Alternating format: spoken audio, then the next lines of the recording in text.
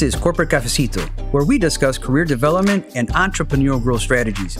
I'm Mario Rodriguez. Y yo soy Nayeli Suarez Gas. Go get your cafecito and let's talk about professional growth.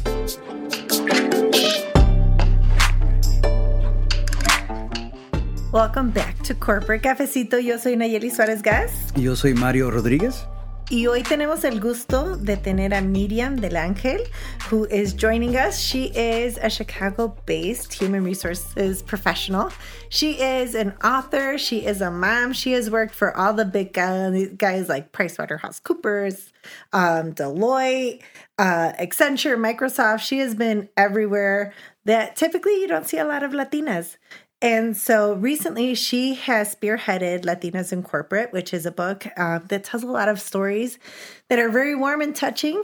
And so we are just ecstatic that you are here. Welcome. Thank you. So excited to be here. Thank you for having me. Why don't you tell us a little bit about yourself? Like, tell us how you got here and maybe end with your inspiration to bring the book to life. Sure. So again, Myriam del Angel or Myriam del Ángel. I respond to both.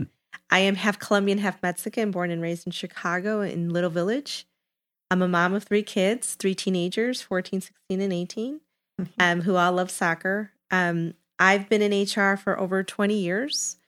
Right out of college, I went to Arthur Andersen, which was an old accounting firm. Yeah. And then from there, I went to Microsoft. So I continued my journey in HR, going through organizations and learning a lot about what corporate life is, specifically for a Latina, because I didn't grow up with uncles or aunts who were in the corporate world. Right.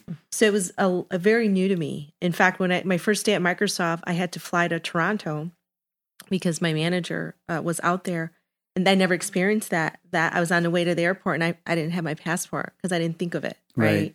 So things like those experiences and speaking with a lot of Latinos in general, being in HR, I saw the good, bad, and ugly. And throughout those years, as I navigated through my career at different organizations and left for different reasons, you know, growing a family and flexibility and things of those of that nature, I heard a lot of stories. I heard a lot of challenges that we face, and also myself trying to grow within those corporate ladders, but also try to balance being a mom, a wife, a daughter, and so on. That when the pandemic hit, I was given the opportunity to be a part of another book, Latinas Rising Up in HR, and that really exposed me into the world of storytelling. And I think that's where I got the inspiration of writing a book about Latinas in corporate, because I heard so many stories and I continue hearing these stories, and women feel like it's just them. And then when I share, I'm like, no, this is not, you're not alone. It's the same theme. Everyone has their own unique story. But it is something that's similar. So I decided to write this book where I not only share data, I share data on women in general, Latinos in general, and then Latinas, because we are the least paid. I saw that. When is it 54 cents? Yes, on the dollar. Yeah. We're the least paid. And a lot of people don't know that. And when you say that to a Latina, they're like, I had no clue, right? We're also the biggest female workforce. Right. We're growing, it's exponential. It's insane. But we don't know that, right? There's no awareness. So I decided to share some data.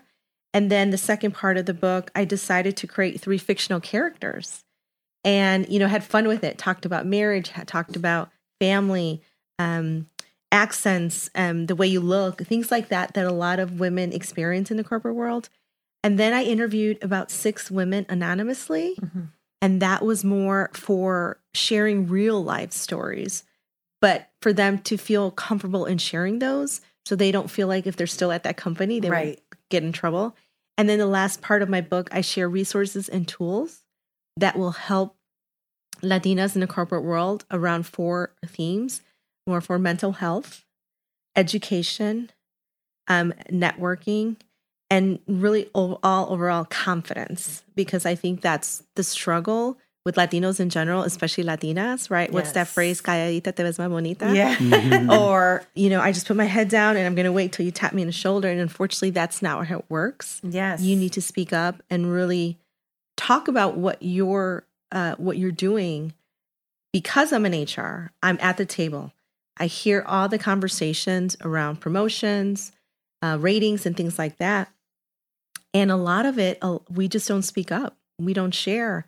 And I'm an advocate, so I'll sit there and I'll know my people and start saying, hey, Maria does this and that. Well, the coach doesn't know that, right? Because Maria's never said anything, these amazing things that she's doing outside of her normal day-to-day. And that's what's counted as above and beyond. That's what's counted as getting that extra raise or what those things like that. So again, I decided to be a storyteller so that women feel heard, and also our allies and corporate people understand, not feel sorry for us, but understand our challenges not only at work, but also at home. Yeah, so much that you said, I'm like, God, yes, there's someone saying our names. There's someone who's in the room, someone who hears the stories. I recently was in a group and we were talking, and I just told, I remember we just started crying, and I was just like, I feel so lonely. Right. And I'm just like, it's so hard. I'm a business owner. Like if you're a business owner, you don't have coworkers really that you could.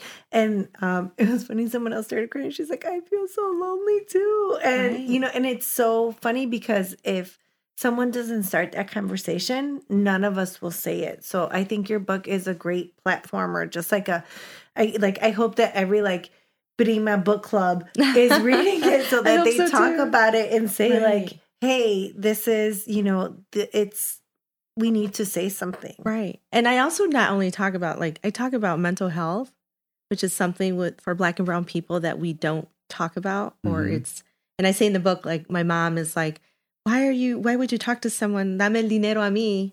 And I'm like, but how can I talk to you about you? Right. And she'd be like, and it's those things. I also talk about menopause, which is something we need to start talking about. Yes. And also divorce and dating, those things that it's such a taboo that we don't talk about, or the challenges we face within our own families, right? Because unfortunately it's a cycle, and we're not breaking those cycles that we need to. And now that I have kids, I'm trying to break that cycle and showing them that you can do things. If you see it, you can believe it. If you believe, if you see it, you can be it. And, but those things we have to start talking about, and not the fear. And I'm sure, growing up, it's like, don't share what you're doing. Don't talk about la ropa this. sucia se lava en casa. Right. And it's a really struggle even for my mom today. She's like, you're out there too much on social media and blah, blah. And I'm like, but I'm selling a book. How am I supposed to sell my book? How am I supposed to spread the word? How am I supposed to create these communities? So it's just breaking that fear that we all have. And I always say, don't let fear dictate your future. And I know it's really hard. And then even the struggle of being first generation, right? And then having two cultures of the Mexican, or three, Mexican, Colombian, and American. I don't fit anywhere. Okay, arepas or tortillas? Tortillas. Okay. But empanadas, I have to say. And sancocho, oh my God. But, feeling that inequity, right? That you're like, where do I belong? So I just think it's important to talk about. And my kids are Mexican, Colombian, Puerto Rican. So they're even another layer for them to understand, where do we fit in? But yet we have the same challenges. So let's help each other. The last sentence in my book is, be the Latina that helps other Latinas. We need to stop breaking us down. I agree. And let's start saying, oh my God, amazing what you're doing. And let's bring people and elevate people, versus being haters, is what the term was used yesterday at the panel I was on. I was like, okay. But doing that, and we need to just help and promote ourselves, because I think it's very important, especially because of what I've seen in the corporate world. So Myriam, first off, thank you for being courageous out there and culminating the stories of the trajectory you've had in corporate America. So what has been the most impactful story that impacted you in your career? And then what can we do to tell our story? Right. I think the one that has really impacted me, and it wasn't me personally, it was someone that I met a couple of years ago from Puerto Rico, born and raised in New York, but when she was young, went back to Puerto Rico. So when she came back, she had the accent. Mm-hmm. And her in being in tech, there's rare women in general in STEM. And for her to be Latina in the STEM world, and having that accent. And it broke my heart because she was told at one point that she needs to go to a class that will help her correct her accent. Mm. And she went. Oh. And she went there, and it's in my book, it's in the story. It broke my heart because she went there and she looked around and there were other people from other countries there too, right? And she, as she's listening to this, she said to me, she's like, the first thing that they're saying is their intro is like, we're here to fix you. We're here to fix your, the way you speak, to help you communicate. And she felt horrible because she felt like then something's wrong with me. Right. And she went to that first class and she never went back. Good for her. Because she realized like the accent is part of who I am. Right. It's her identity. And I'm doing an amazing job. And it's not my fault that one partner didn't understand or couldn't understand me or didn't try to. And she fought that and she's like, I won't say, but she's pretty up there and she's doing amazing things. Good. But that really broke my heart because I think of my parents who came here, but they're entrepreneurs and they didn't even have the education, speak the language, and they got through it. Right. And, for her to be saying, I'm really good at this, but it's because of my accent that you're going to knock me down and tell me, we're not going to promote you because until you fix that. Right. So that was like truly the one that really broke my heart. And I've heard stories of you got to straighten your hair or, things like that. In your next interview, why don't you straighten your hair? Or don't, wear tight clothes or bright colors and things like that. So yesterday I wore orange. So that's pretty funny because I try to wear bright colors because I love bright colors. But in order to help us, I think we need to talk about it. Mm-hmm. Yeah, we do. And share those stories so that people are not alone. But also, how can we overcome that? How can we help each other? Again, going back to the confidence, right? I do have a lot of women that reach out to me and men, and they say, look, how do I build my confidence? Well, that's a life struggle. Like I have to still do it. I'm a very confident person, but I have my moments. And you really have to do some soul searching and say, what are your strengths and what do you want to do? And if you don't have that in your wheelhouse, how am I going to get that? So reading, start doing the research, start doing those things to help. But we don't tell each other that. We're going to refresh our cafecito. While we do that, visit our website, corpcafecito.com, for more information on how to contact Mario or me.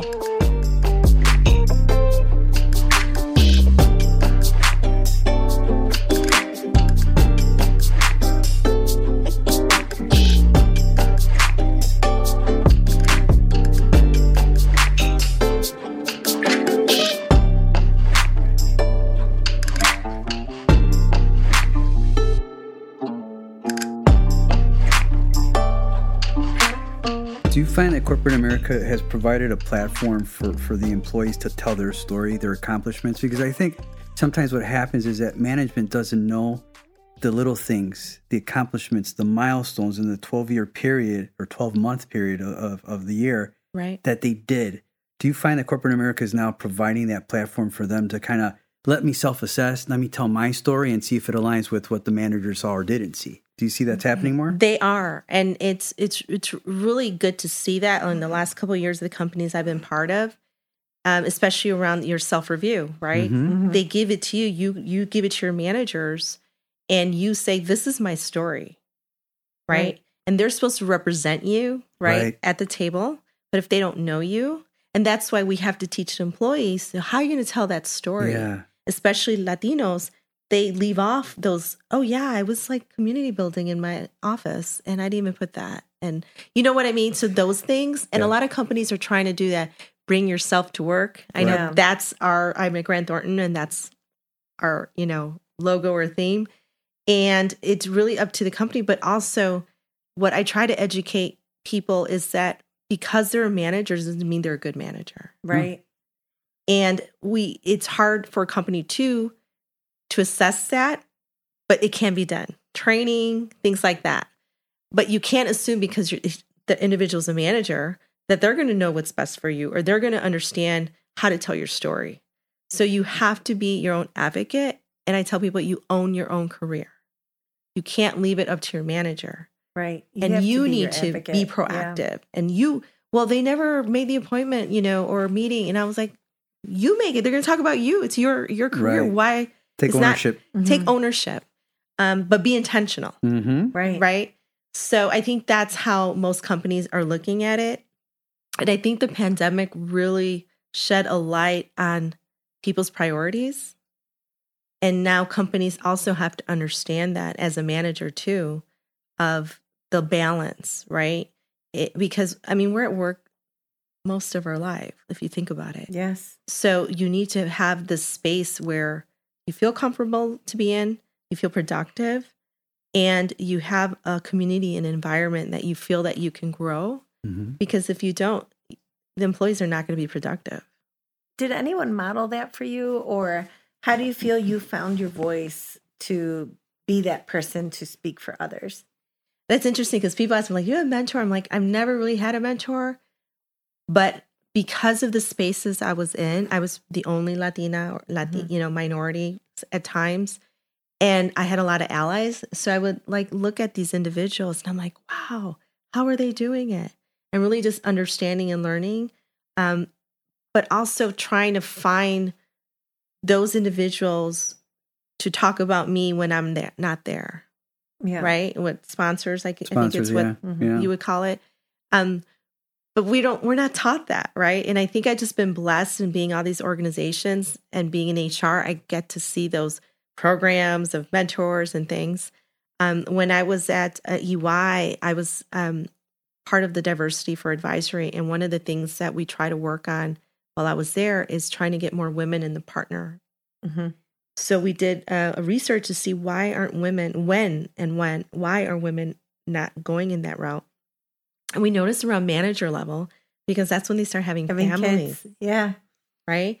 And if you looked at the partners, at least the pool that I did the research, a lot of these female partners didn't have kids, or their husbands were stay-at-home husbands, or they have full-time nannies. Right.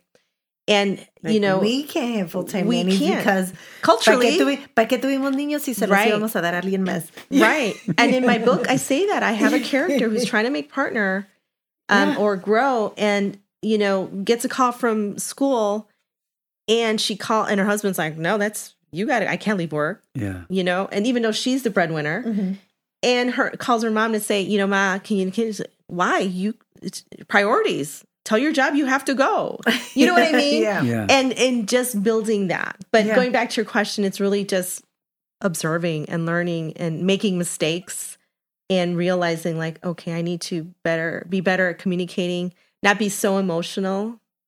And also to put yourself, and this is what I teach my kids, you never know what the other person's going through.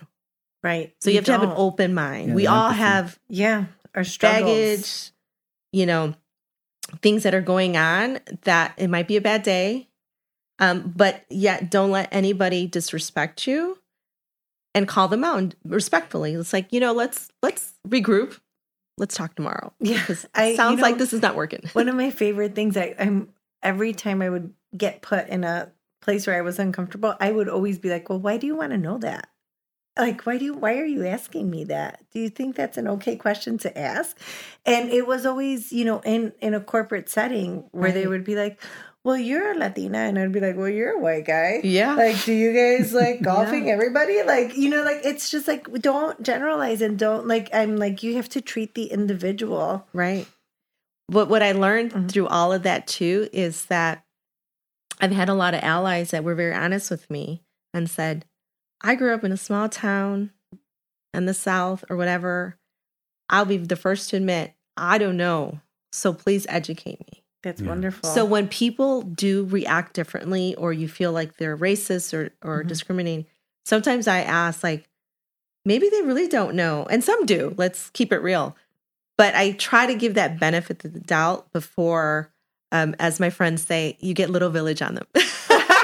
And I'm like, yeah, that's not going to work in corporate. No. So I was I was calling on a very big coffee chain, and we were presenting them a new bakery assortment that we were recommending. And I remember someone there was a lot of chocolate.